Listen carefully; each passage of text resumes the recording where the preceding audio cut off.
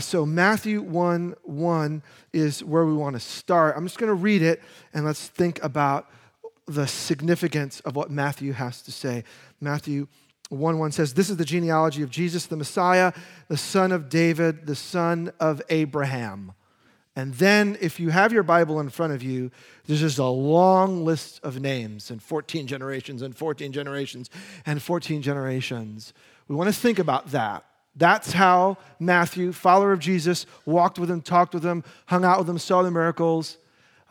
He gives you the most important thing up front. And this morning, I want us to ask the question, what is the most important thing that you need to know about Jesus during the time of Christmas? What's the most, there's lots of things that we should know about Jesus. When I think of the most important thing, I immediately go to Jesus' miracles. Jesus did what no one else could do. I got a good buddy of mine, Dan. You know him, Dan Owens. And I've talked about him a bunch. He's 58 years old. He's in the final stages of terminal cancer. And I follow his blog, and I got a blog this morning. He's been in Stanford all week. He's missing one lung. They've had to remove it. He's had multiple surgeries, and they found more tumors, and they were able to freeze them in the good lung.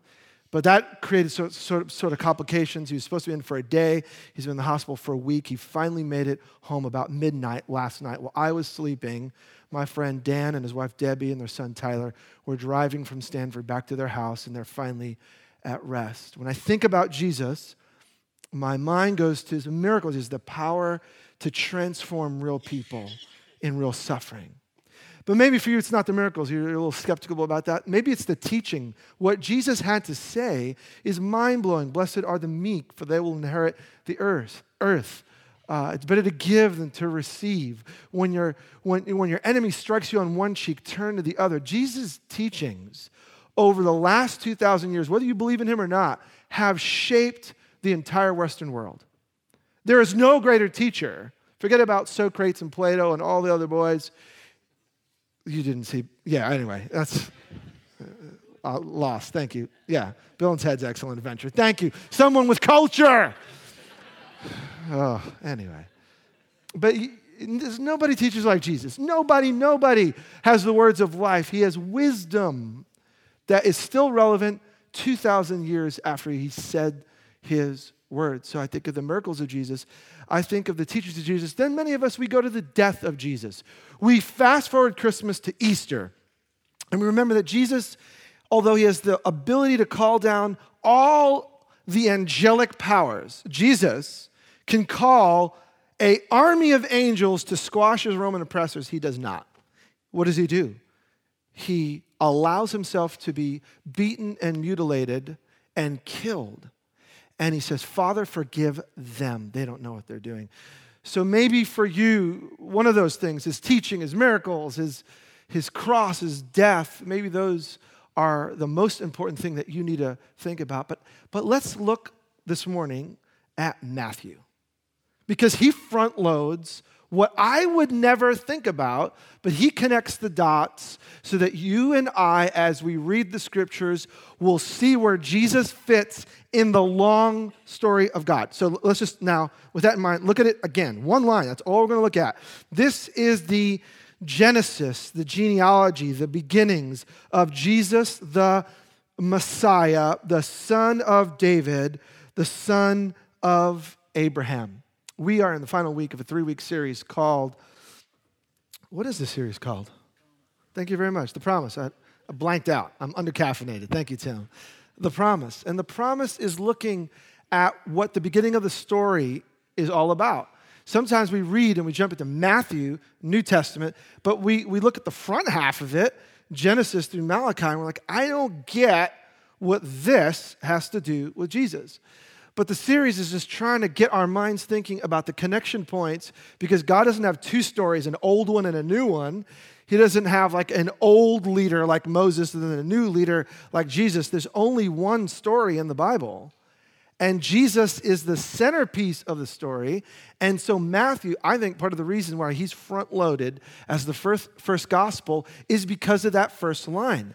Jesus is this promised one. So Matthew starts his gospel, not with a miracle, not with the teaching, not with the death, but he starts with Jesus' beginning.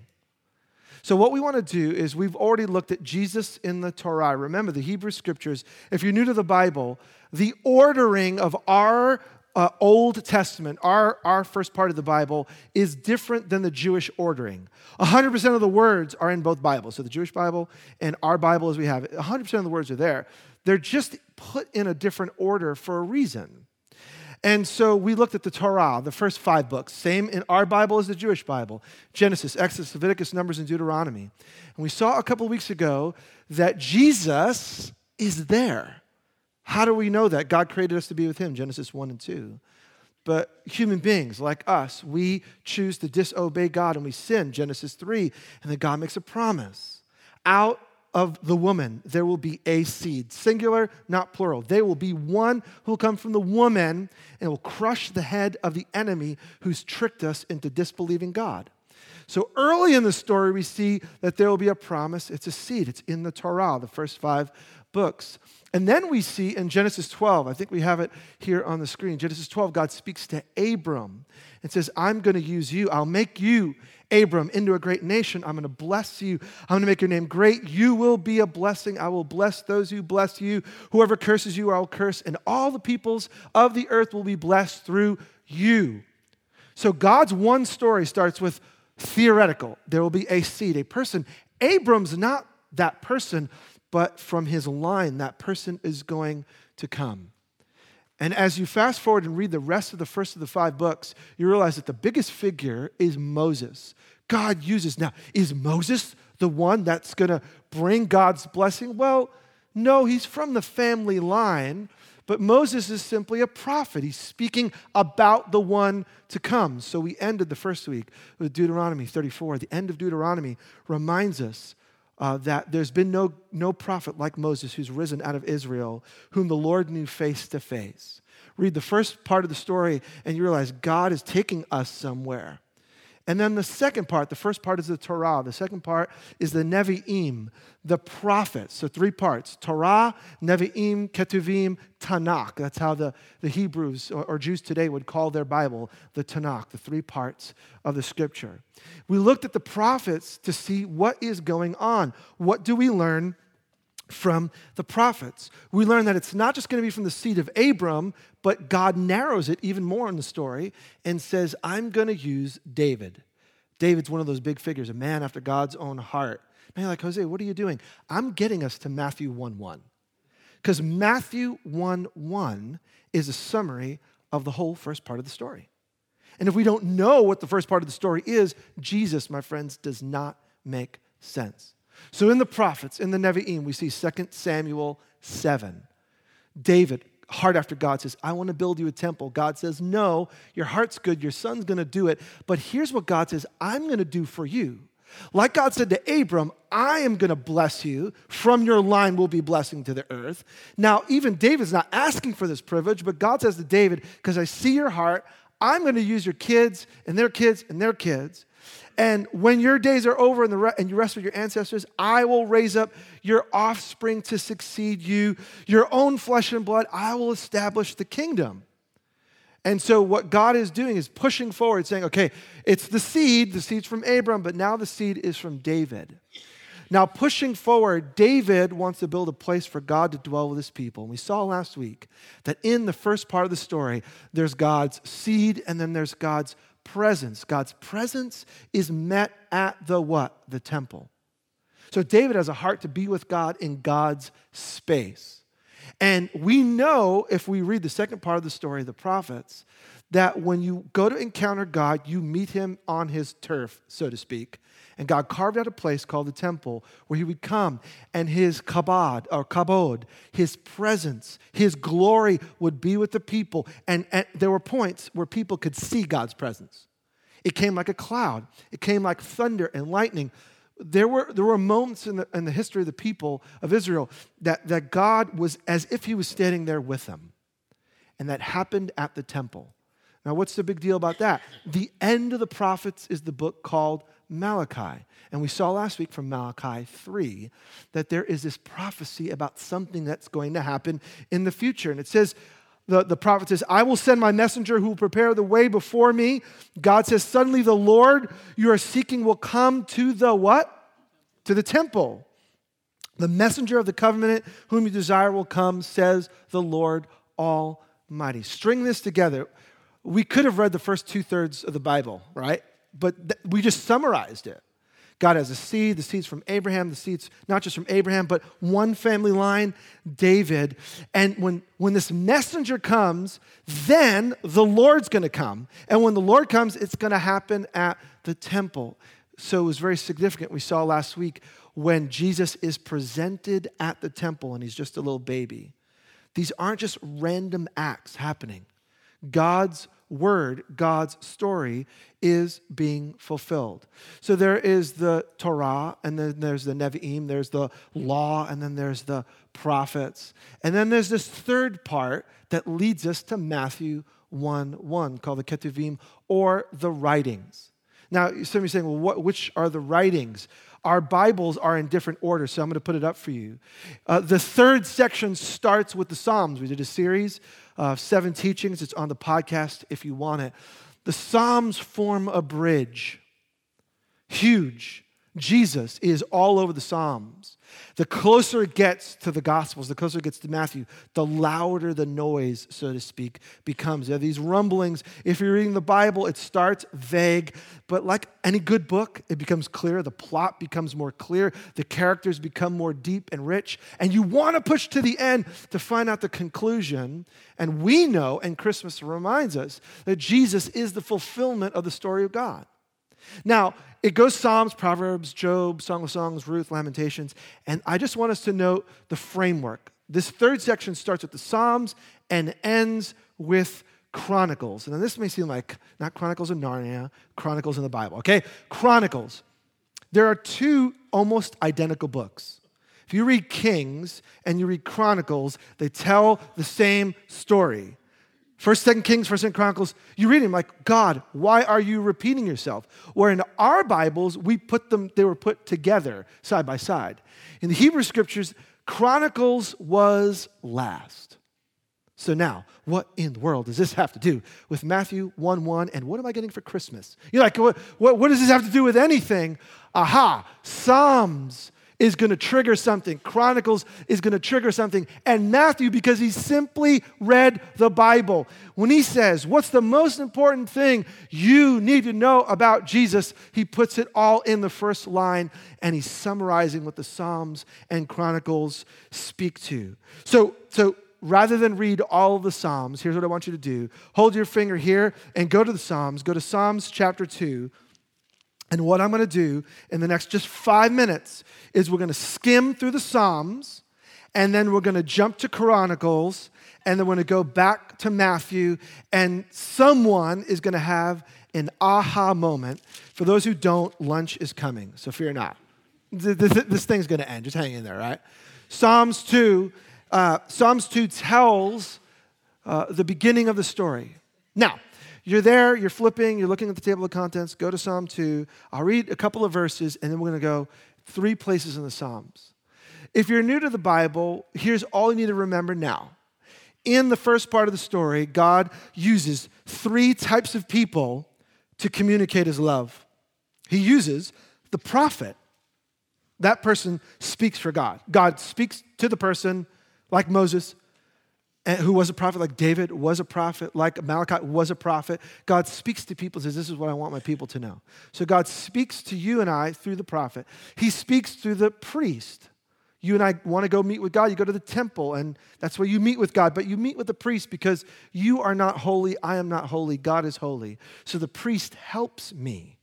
I bring the sacrifice. They help me, guided to the presence of God. And then God uses the king.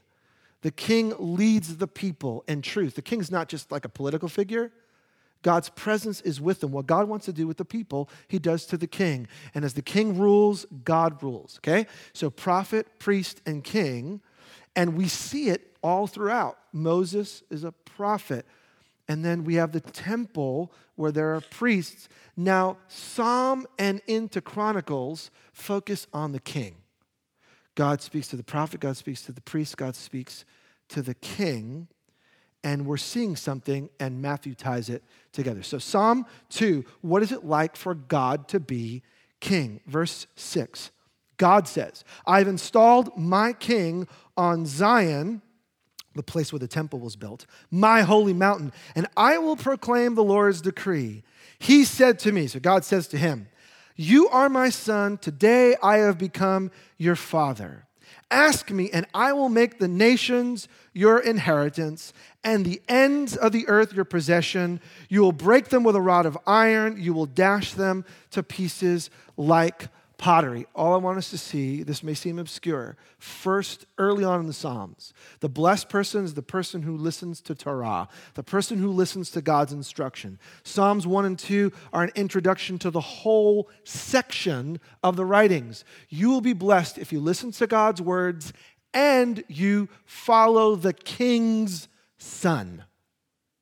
This seems obscure to them. It seems obscure to us. Now, in light of Jesus, this begins to all make sense. God is king, and God has installed his son to rule. Blessed is the person here today who listens to God and follows his son. That's obscure. I'm going to hold on for more. We're going to get, when you read Matthew, you're going to go, oh, wow, I never saw that before. Now go to Psalms 29. Just go a few more pages to the right. Psalms 29. And we'll read 2 verses there. Are you still here? Okay, yeah. Thank you. John Ogle's still here. That means everyone must obey and be here. Because John will take you out. Actually, not really. He can't. He didn't have it. No. All right. Psalm 29, verse 10 and 11. So these are just... There are psalms about the king. When the psalms are about the king, it's not just about David. It's actually about God's leading. Psalms 29:10. The Lord sits enthroned over the flood. The Lord is enthroned as king forever. What does God want to do? The Lord gives strength to his people. The Lord blesses his people with peace. As you read the Psalms, when we read about what the king does, we're supposed to long for God to be that for us. We're not supposed to read the Psalms and go, oh man, I wish we had David or a Republican or a Democrat or Green Party or Independent or whatever your political persuasion. You read the Psalms, you're supposed to say, man, what would life look like if God was enthroned as king? What would it look like if the Lord gave strength to me and my family? What would it look like if the Lord provided me with peace? The Psalms are pushing us towards what God's about to do. There's a longing. And if you've ever longed for something to be different, if you've longed for God to come and fill the void that no one else can fill, if you've longed to know what to do when you need to know what to do, or which way to go, or what decision to make, if you've longed to be led by something above you, Psalms are pushing us towards a king, reminding us that God can be what no one else can be for you. All right, go to Psalm 47, just a few pages to the right. Psalm 47. I could have done, and I'm not exaggerating, 25 examples, but I decided to pick a few. The Psalms are filled with these references to the Lord being king, because God speaks through the prophet, God speaks through the priest, and God speaks through the king. So Psalm 47, the first few verses, says, clap your hands, all you nations, shout to God with cries of joy, for the Lord Most High is awesome, the great what? King over all the earth. So God is king, not just David. He, God, subdued nations under us, peoples under our feet. He, God, chose our inheritance for us, the pride of Jacob, whom he loved. God is the one who brings things about, not just David, not just Solomon, not just any other human king. When God is king over your world, then joy, then peace, then inheritance. We were, Genesis 1, 2, created in the image of God to live with God. God's plan is about getting what happened at the beginning to be actualized in your world. God wants to lead you. He created you. He knows you. He wants to guide you. But he stirs in us the longing for a king. All right, now one more, and we're done with the Psalms. Psalm 145. Psalm 145. Again, maybe you haven't seen the Bible this way or the Psalms this way, but this is going to help us to wrap up with Matthew 1:1. So Psalm 145. And now we're going to read a whole lot because I've just given you little samplings, but this one's just worth a little more airplay. All right, Psalm 145. What does God want to do? What does God want to be? How is God king? Verse 8, Psalm 145:8. The Lord is gracious and compassionate, slow to anger, rich in love. The Lord is good to how many? To all. He has compassion on how many that he's made? All. All your works praise you, Lord. Your faithful people extol you. They tell of the glory of your kingdom and speak of your might, so that all people may know of your mighty acts and the glorious splendor of your kingdom. Now, what is God's kingdom like? Your kingdom is an everlasting kingdom. 2 Samuel 7, God says to David, your kingdom will be an everlasting kingdom. But then God says about himself, God's kingdom is an everlasting kingdom. So God's promise to David is not just about David and his boys. It's about people longing to be led by God. And as people follow the king and David's descendants, they're supposed to long to want to be led by God himself. And I hope that's you. We're in the middle of something, but I hope this morning you see Christmas as the invitation for you to be really led by God. Not like just like American Christian led by God, but really be led. What would life look like if day by day you knew that God was with you and for you and moving you and guiding you and correcting you and challenging? What would life look like if God was the real leader and you were the real follower? Psalms like this stir us to that reality. Verse 13, your kingdom is an everlasting kingdom. Your dominion endures through all generations. The Lord is trustworthy in all he promises. He's faithful in all he does. The Lord upholds all who fall and lifts up all who are bowed down.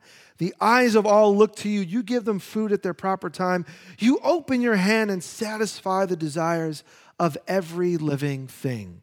The Lord is righteous in all he does, faithful in all he does. The Lord is near.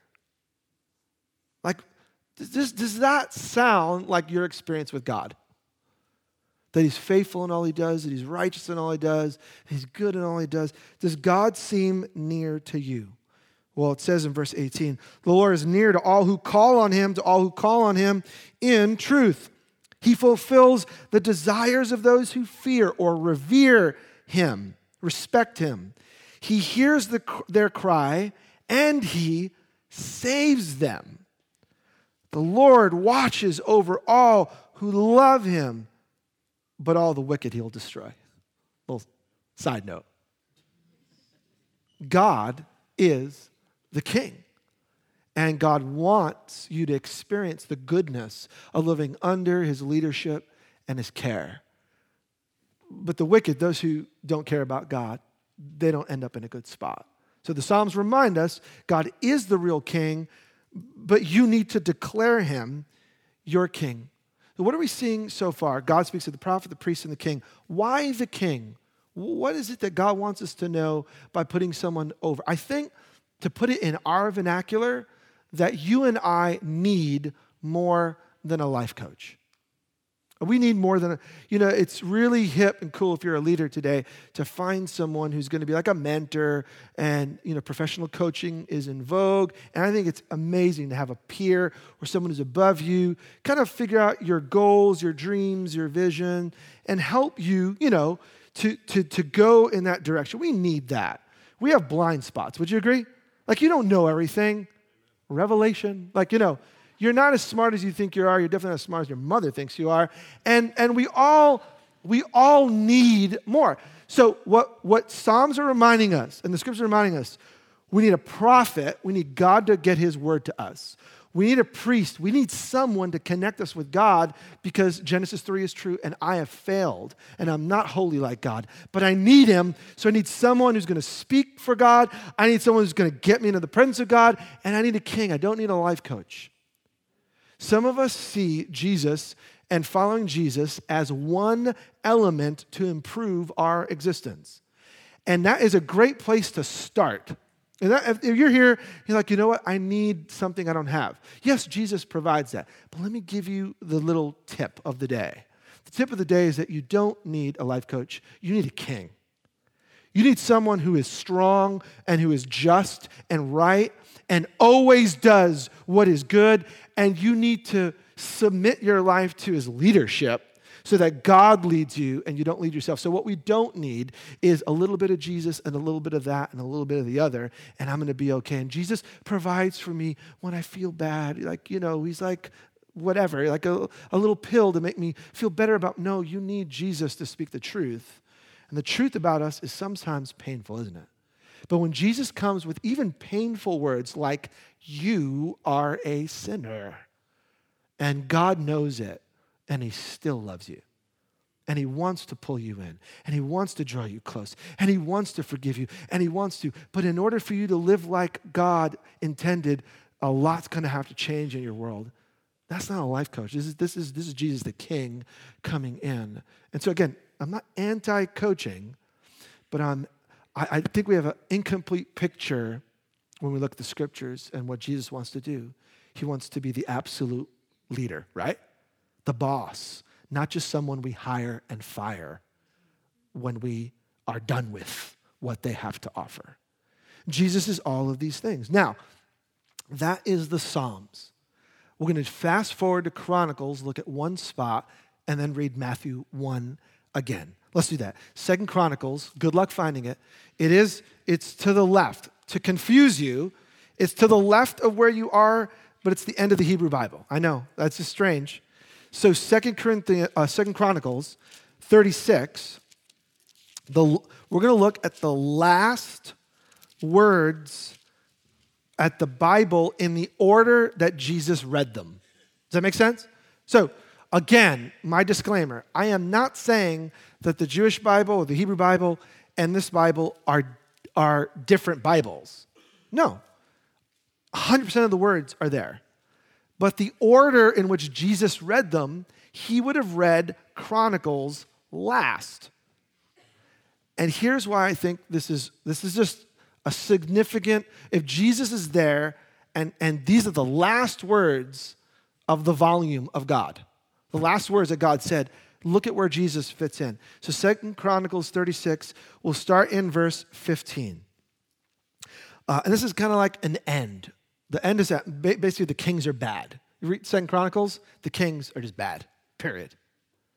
Then there's this little note, verse 15. The Lord, the God of their ancestors, sent word to them through his messengers. Who are the messengers? The prophets. So at the end of the Bible that Jesus read, God sent word through the prophets again and again because he had pity on the people and on his dwelling place. What's the dwelling place? The temple. What happens in the temple? Who's the temple? The priest. So God had been faithfully speaking through his prophets and his priests. But they mocked God's prophets, despised his words, scoffed at his prophecies until the wrath of the Lord was aroused against his people, and there was no remedy. If you do not allow God to lead you, you do not end up on God's side. And to state the obvious, you don't want to be an enemy of God. It's not that he hates you, it's not that he's against you, but God made it all. So when God says this is right and this is wrong, we don't have a rightful place to say, God, you mixed it up. God is who God is, and we're called to hear his voice and follow him. Verse 17, he brought up against them the king of the Babylonians, who killed their young men with the sword in the sanctuary, and did not spare young men or young women, the elderly or the infirm. So God raised up an enemy of the people, and this enemy came in and destroyed them. God gave them all into the hands of Nebuchadnezzar. He carried to Babylon all the articles from the temple of God, both large and small, and the treasures of the Lord's temple, and the treasures of the king and his officials. They set fire to God's temple and broke down the wall of Jerusalem. They burned up all the palaces and destroyed everything of value there. Review. God speaks through the prophet, the priest, and the king. God speaks through the person at his place, the priest, the temple, and through the king. So in the end, right before Jesus, there is no king. The prophets have been mocked, the priests have been destroyed, the temple is a wreck, and there is no king over Israel. And Psalms told us, God, not David, God wants to be king. Verse 20, he carried in exile to Babylon the remnant. So God saves a people who escaped from the sword, and they became servants to him and his successors until the kingdom of Persia came to power. The Lord enjoyed its Sabbath rests. All the time of its desolation, it rested until the 70 years were completed in fulfillment of the word the Lord spoken by Jeremiah. So here's, Jesus is coming to this knowledge. They kill the prophets, the temple's destroyed, the people have no king, but God protected the land. Jerusalem, which was destroyed, God let the land rest.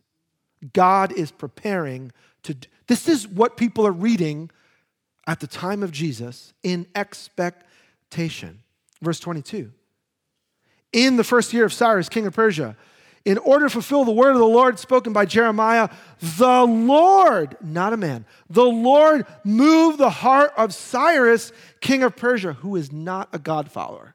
So God steps in and moves an ungodly king to make a proclamation throughout the realm and also put it in writing.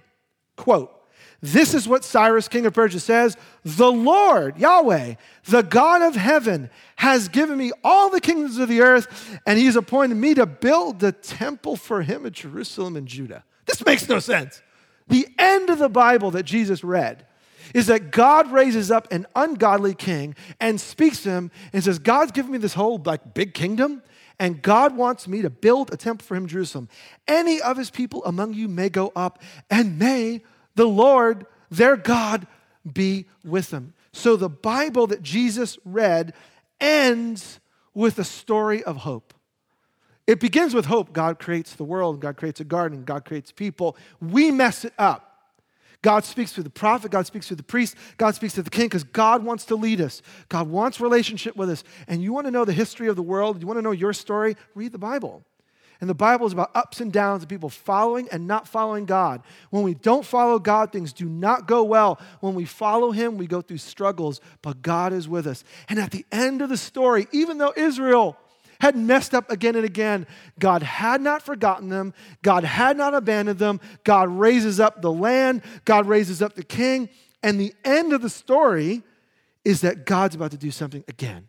He's about to rebuild a place where his people can live in a relationship with him, and they could be the people, and he could be their God. And what is going to happen? Aha, mystery. I told you, Matthew 1:1, and we are a few minutes from being done. Lunch cometh, says the King James Version of the Bible.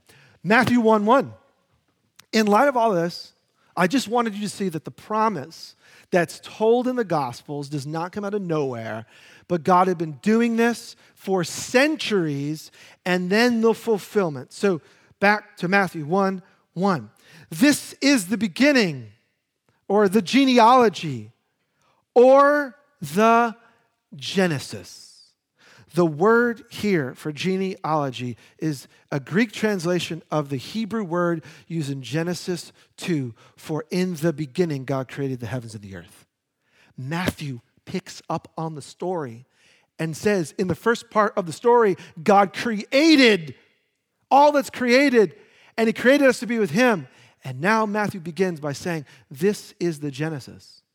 This is the genesis of a whole new way of experiencing God, because Matthew had read the story and Matthew had met and lived with Jesus. He connects the dots. He sees Jesus as the fulfillment of God's story. So when Jesus comes, there's a new Genesis.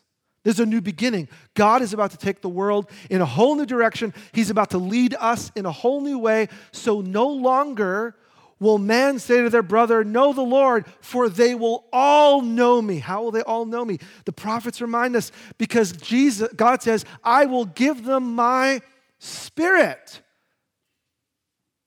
God is going to come and dwell with us, not in a garden. God is now going to come and live with us. He's going to reside here. He's going to dwell here. And he's going to dwell here when we get together. So where two or three gather in Jesus' name, God is with us. The presence of God, the kabod, the glory of God that can be seen now and every day, because there's a new Genesis. And the new Genesis, the new beginning of life with God, comes at the coming of Jesus. So this is the Genesis, the genealogy, the beginning of who? Jesus the Messiah. The Messiah, the Hebrew word is Mashiach. It simply means anointed one. Who was the anointed one in the first part of the story? It was the king. David was the Mashiach. David was the lowercase a, anointed one, called, separated, used by God to bring the glory of God. And now Jesus comes as the capital A, anointed one. He's the promise. Because Jesus has come, all of the presence of God that we could not enjoy, we now can enjoy. Jesus is the Messiah, and then look at what he does. The Son of David. 2 Samuel 7. Out of your line, David, will come the one who will bring the blessing of, Abraham, the son of David, the son of Abraham. So Matthew pulls together the entire Tanakh, the Torah, the Nevi'im, the Ketuvim, the teaching of God, the prophetic speaking of God, and the writing of God, the poetry of God, the story of God. Matthew, in one line, takes what took me 35 minutes to do. He did it in one line. And that's why we as a church immerse ourselves in the scripture, because we see Jesus as not just a teacher who does certain things for certain people. We now see the story of God and are in wonder and awe, and we worship because Jesus is the prophet that Moses was speaking about, and Jesus is the priest that no priest at the temple could be, and Jesus is the king that even David, who is Israel's greatest leader, he still fell short. He still was an adulterer. He still in the end was a murderer. He still was flawed. But Jesus is the perfect prophet and the perfect priest and the perfect king, and Jesus is the one that can bring us to God. And so we want to think, as we worship, as we get ready and prepare our hearts for not just the celebration on Christmas Eve and not just the celebration on Christmas Day, but for all of it, I want to remind you that Matthew begins his gospel with a reminder of the promise. As we get ready to sing our songs and to tell the story on Wednesday night, and I hope you're here and I hope your friends are here, it will be a glorious time for us to get in the story ourselves. Matthew reminds us it's the promise. The reason that we have to celebrate is the promise. The promise that Jesus would be the Messiah. The promise that Jesus is the son of David. The promise that Jesus is the son of Abraham. So 3 things that we need to see, and we want to pause and pray and ask God to make it clear to us. What we're going to do in a minute is we're going to stop the gathering in this way and give you a few minutes to listen to God. Because God's speaking. He speaks through the prophet. He speaks through the priest. He speaks through the king. He speaks through his son Jesus. He speaks by the Holy Spirit, who Jesus said, I will leave with you. I'm not going to leave you comfortless. I'll never leave you. I'll never forsake you. I'll be with you to the end of the age. So God's given us his Spirit. God can speak to you right here, right now. I believe that. So rather than me applying, here's what you need to do. We're going to invite God to speak to us in his own way, by reminding us of a verse, by hitting home something you just heard, by a lyric of a song, by whatever means God chooses to use. We want to open ourselves to hear from God about what I need to do in light of what God has done. So 3 things that will frame it. Number 1, Jesus is the prophet. So if you need to hear from God, hear me, my friends. I don't want to be disrespectful. But the only person who has the full, complete word of God is Jesus. So other teachers I respect and I love, and I think there are good teachings that are in line with Jesus in other faiths. But there is no one who has a complete story of God other than Jesus, because Jesus is God come. And so if you want to know what the Creator has to say about your world, then you need to invite Jesus to speak to you. Jesus is your prophet, and Jesus is the priest. There is no one who can make you right before God other than Jesus. And so Jesus comes and does what a priest does. A priest stands in the place of the person coming to worship and helps them enter the presence of God. And Jesus does that in his life, his death, his burial, his resurrection. He comes and becomes a man, and he lives a perfect life, and he takes our sin on the tree, in the cross, and he dies our death, and he rises, and now he offers life, and he invites you now to come. So now you can walk with God because Jesus invites you to come. Maybe you need him to be your priest. Not me, not this church, but Jesus. And then Jesus is our king. Maybe Christmas is the reminder to us that we are not in charge of our own universe, but if we've chosen to accept God's gift of salvation in Jesus, his gift implies his leadership. So maybe it's time to go beyond just saying, Jesus, save me from my own sin, and to go the next step and say, now Jesus, lead me in the way of life. There could be a habit, there could be some attitude, there could be something that you're engaged in or thinking about that is unlike God. And maybe God's gift for you this Christmas is for Jesus to be your king and him to speak truth into something that is off in your world and lovingly pull you back. A good king stops his people from falling off a cliff. And that's what God wants to do for us. I wonder this morning if you're open to God's leading. So we want to experience it. What am I saying? I'm saying we need Jesus. So if you're here and if you've not invited Jesus to be your spokesman for God, the prophet, the priest, the one who brings you to God, the king, the one who leads you, you can do that. Right here, in a moment, we're going to invite every one of us. We're going to put our stuff aside in just a moment, and we're going to open ourselves up to hear from God. Is it going to be loud? Probably not. Is it going to be like audible, like, hello, you know? Is it going to be in Spanish? If he's speaking to Jim, it'll be in Spanish. We don't, like, I don't know how God does what he does, but I do know that he speaks. And I do know that if I'm receptive, he will communicate his truth in a way that I can understand. And so we want to hear from him. What does God have for you?